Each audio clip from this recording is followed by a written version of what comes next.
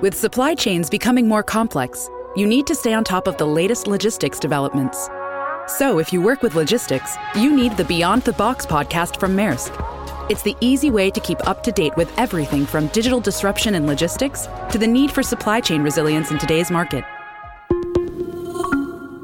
Find out more and keep ahead of the game with the Beyond the Box podcast on logistics insights at maersk.com/insights. In this episode, I visit with Joey Sieber, one of the founders of Level Legal, an alternative legal service provider. We talk about that concept, compliance, in part one of a special two-part episode.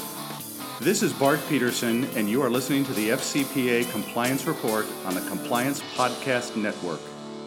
The FCPA Compliance Report is a production of the Compliance Podcast Network. Hello, everyone. This is Tom Fox back for another episode, and today I have with me Joey Sieber.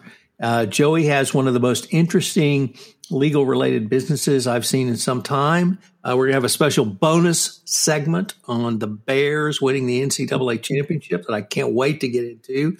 So we're going to have a lot of fun today, and we're going to learn a lot. So, Joey, first of all, with that incredibly long-winded introduction, welcome, and thank you so much for taking the time to visit with me today. Thank you, Tom. Pleasure to be with you. Thank you for the invitation. Could you tell us a little bit about your professional background, Joey? Yep. I went to Baylor Law School, graduated in 1990, practiced law for about 4 years, civil litigation work. Started practice in Waco and then moved to Tyler pretty shortly after I started practicing, and then several entrepreneurial ventures and a little public service. I served on the city council and then as mayor for the city of Tyler from 2002 to 2008. And then 12 years ago, started Level 2 Legal, now Level Legal, with a couple of partners, and I've been doing that ever since. So that's the short version. So you are the first elected politician I have had the privilege to interview. So we're going to have to explore that a little bit. No, it's not the last. Don't ask me about current politics. I've been out of it for a long time. Well, really, what led you to want to become involved in public service? You mentioned the city council and then moving up to the mayor. What was that just a interest you've always had, or what led to that part of your career? Yeah, in politics or public service, I was politically aware very early in my life for some reason. I remember my dad, this really dates me, but I remember my dad putting a Nixon sign in our front yard in 1972. I just always paid attention to politics and what was going on, both on the local level and, national level and all that.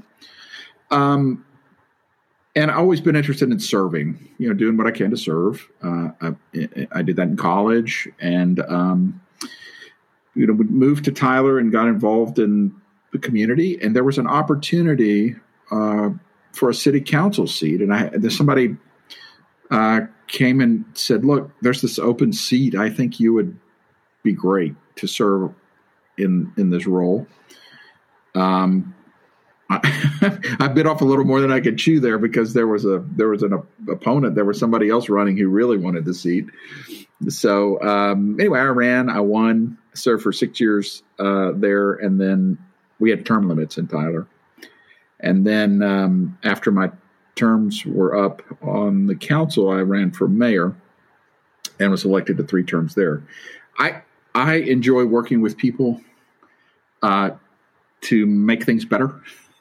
And to serve, and it was a wonderful experience for me. It was really fantastic. I grew up with kind of the same types of parents. My parents, I can remember we actually had precinct elections in our garage when I was a young kid. But and one of my favorite phrases is politics is the art of the possible. So I really wanted to use that to maybe ask you some of the leadership lessons you learned as mayor and how you had to work with obviously a wide and diverse group of constituents, and how were you able to bring that collaboration together in that leadership position? Yeah, that's a great question, Tom. And I have to tell you that my service as mayor, those 6 years were fantastic years. First of all, I've got to be honest and say we had a great economy. So, we didn't have a recession during the time that I was mayor. Sales tax receipts weren't down or any of those kinds of things. I had the good fortune to have some good city managers that I worked with. I had the good fortune to work with great council members. And we function as a team. And, in Texas, we don't have partisan municipal elections. You run and there may be a runoff and you win. They're not primary elections. Having said that, I served with 4 Republicans and 2 Democrats with a council of 6, and never one time did any partisan political issue come up or the kinds of things that seem to pollute politics today. And at the municipal level, it's about your trash getting picked up and you having a good police force and the water runs and the toilet flushes and taking care of those kinds of local issues. What did I learn? I learned the power of teamwork, the power of our working together. I tried to kind of operate by consensus. Very rarely did we have contentious issues where the council was in disagreement or where the council disagreed with the management, city management. And it was a delightful time. You learn how to work with various constituencies, right? It sounds, no pun intended, coming from Tyler, like a bed of roses. But it was a good time, but it's still challenging because everybody's got their own interests. You may find it shocking, but there may not be people they'd like to see done. They have their own constituencies who are demanding. So could you explain why Tyler is the Rose capital? Work with each of those and then come up with the best result.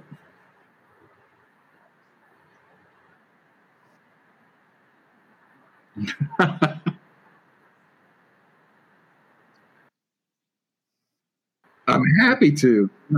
In the 1930s, 20s or 30s, should know my history better. There, first of all, our part of the state and the country is kind of red clay, pine trees.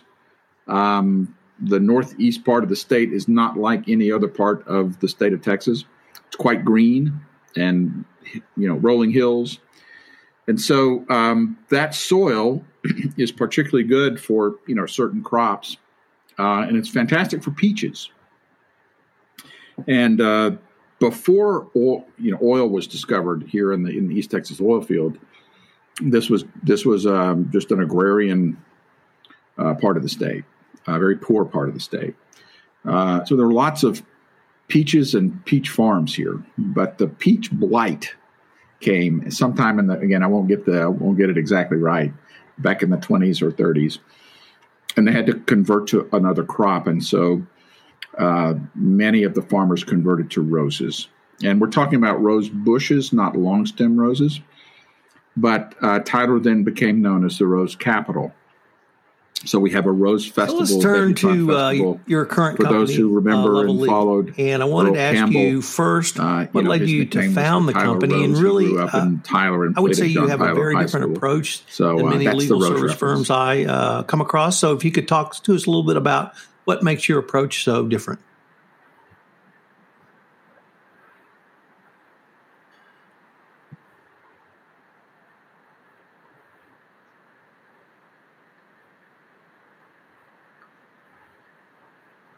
Level Legal was founded in the depths of the Great Recession. Our first day was the day after Obama's inauguration in 2009. You'll remember that great financial collapse happened at the end of 2008. There was the change in administration. The stock market low was in March of 2009. So right in between those, during those dark days, we started Level 2 Legal at the time. Two of my business partners were working with one client in particular and doing document review for that client within a law firm. We had the idea to spin that function out of the law firm, thinking that there would be great opportunity in kind of an alternative legal provider market. Now, we didn't use that term at the time. that ALSP, alternative legal service provider term, came along later.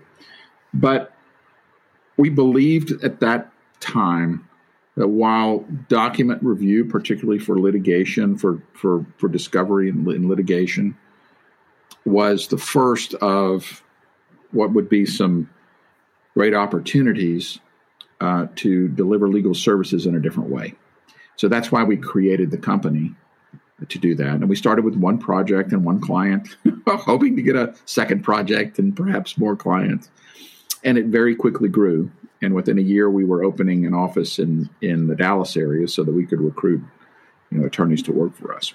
Speak for a long time about that. What makes us different, I think, is our approach. We, the founders of the firm, myself included, and those who began working in the firm early, have all practiced law.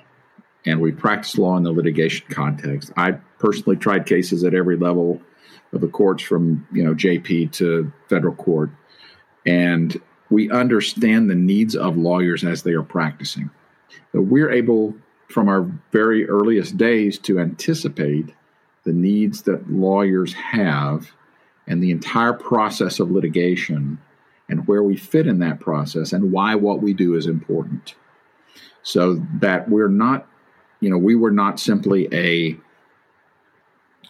data firm, a copy shop, a processing firm that decided we were going to add some legal services. We started with the legal services, understanding the entire context, and then working backwards. So I think the sense of service and customized or bespoke service, if you will, has been in our DNA since the very beginning. I think that's probably what sets us apart from, look, there are many great competitors, many great providers. What I'll put it this way, what customers tell us, clients tell us when they come to us, is that you're the reason, the quotes are, you're the reason I can sleep at night. I know that it's handled. I know you're handling it. I don't have to worry about it. And I think that's what sets us apart. So why is building long-term relationships so critical to the company's success?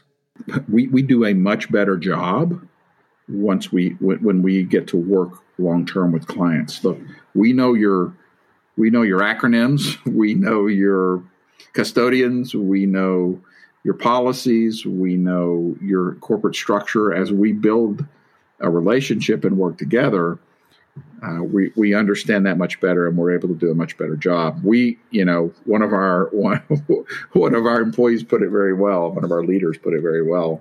We're not really good one-night stand people.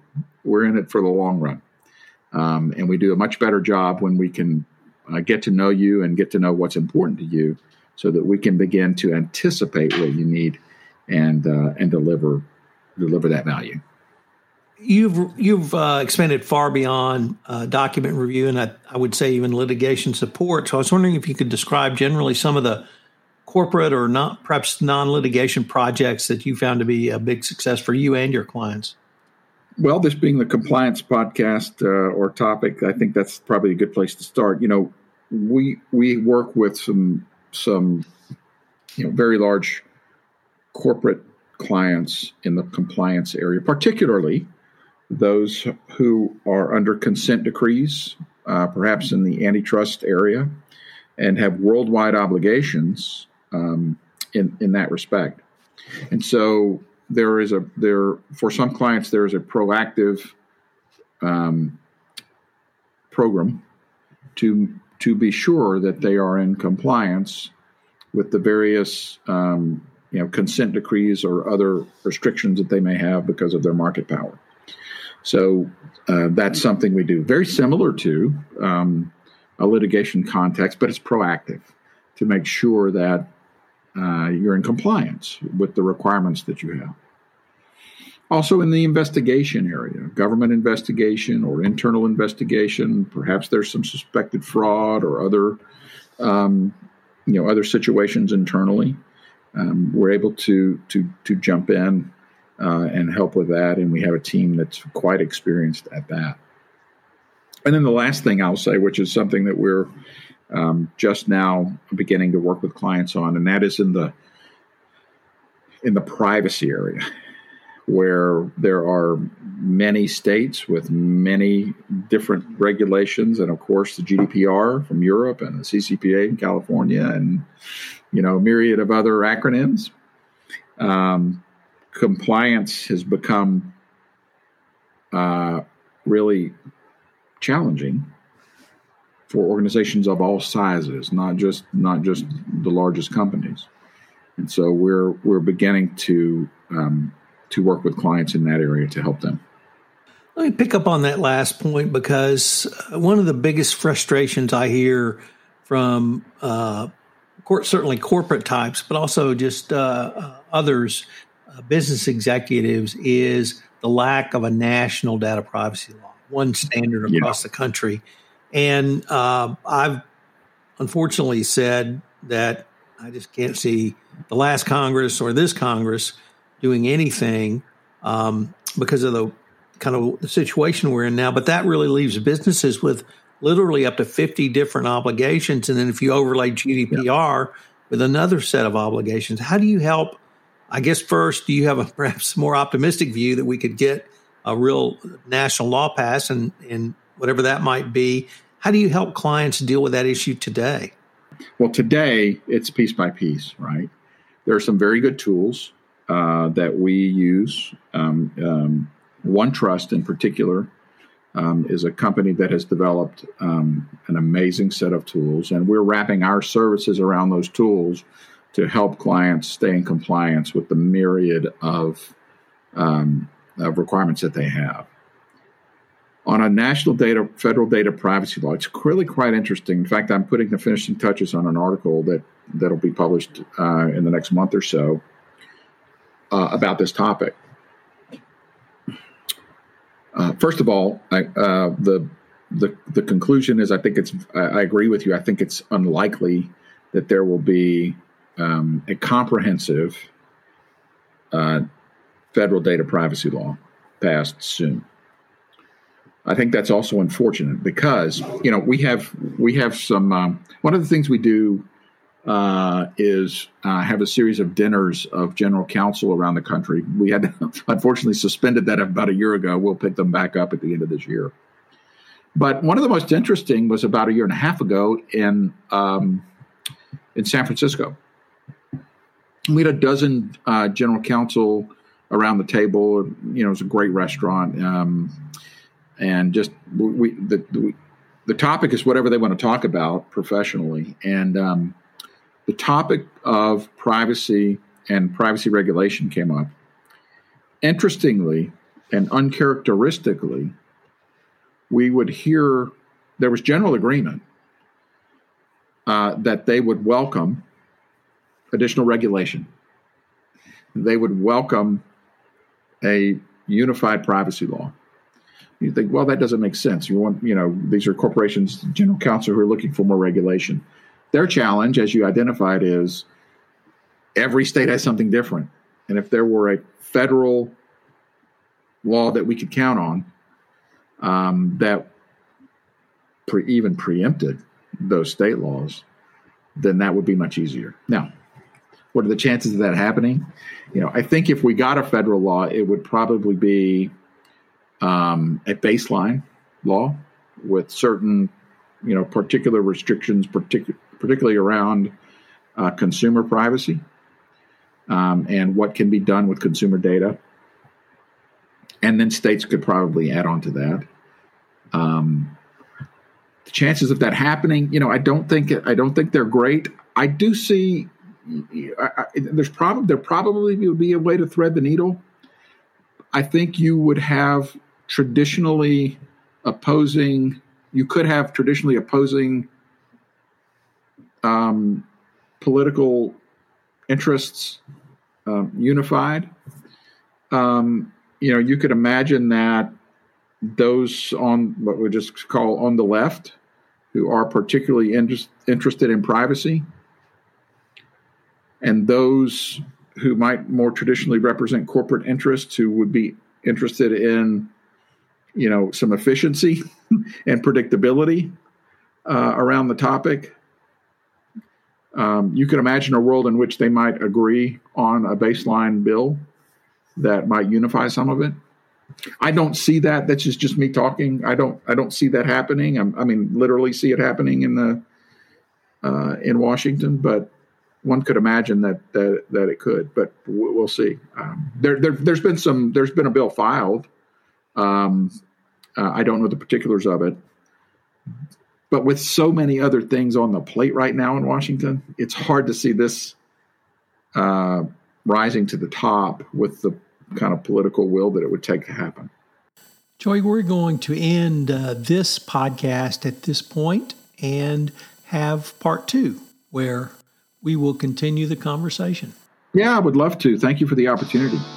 Part 2 will post on Wednesday, May 13. Please check it out. Hello, everyone. This is Tom Fox again. I'd like to thank you for listening to this episode of the FCPA Compliance Report, a production of the Compliance Podcast Network. We have a great new show on the Compliance Podcast Network called Mo Forecast, which is a podcast of the law firm of Morrison & Foerster, hosted by James Koukios. Check that out on the Compliance Podcast Network. Also, in the month of April on The Compliance Life, I'm featuring Jonathan Kellerman, partner at Stone Turn, a fascinating career in healthcare compliance, culminating in the CCO chair at Allergan before he moved over to Stone Turn. So check out The Compliance Life on the Compliance Podcast Network. I hope you'll join me again next week for another episode of the award-winning FCPA Compliance Report.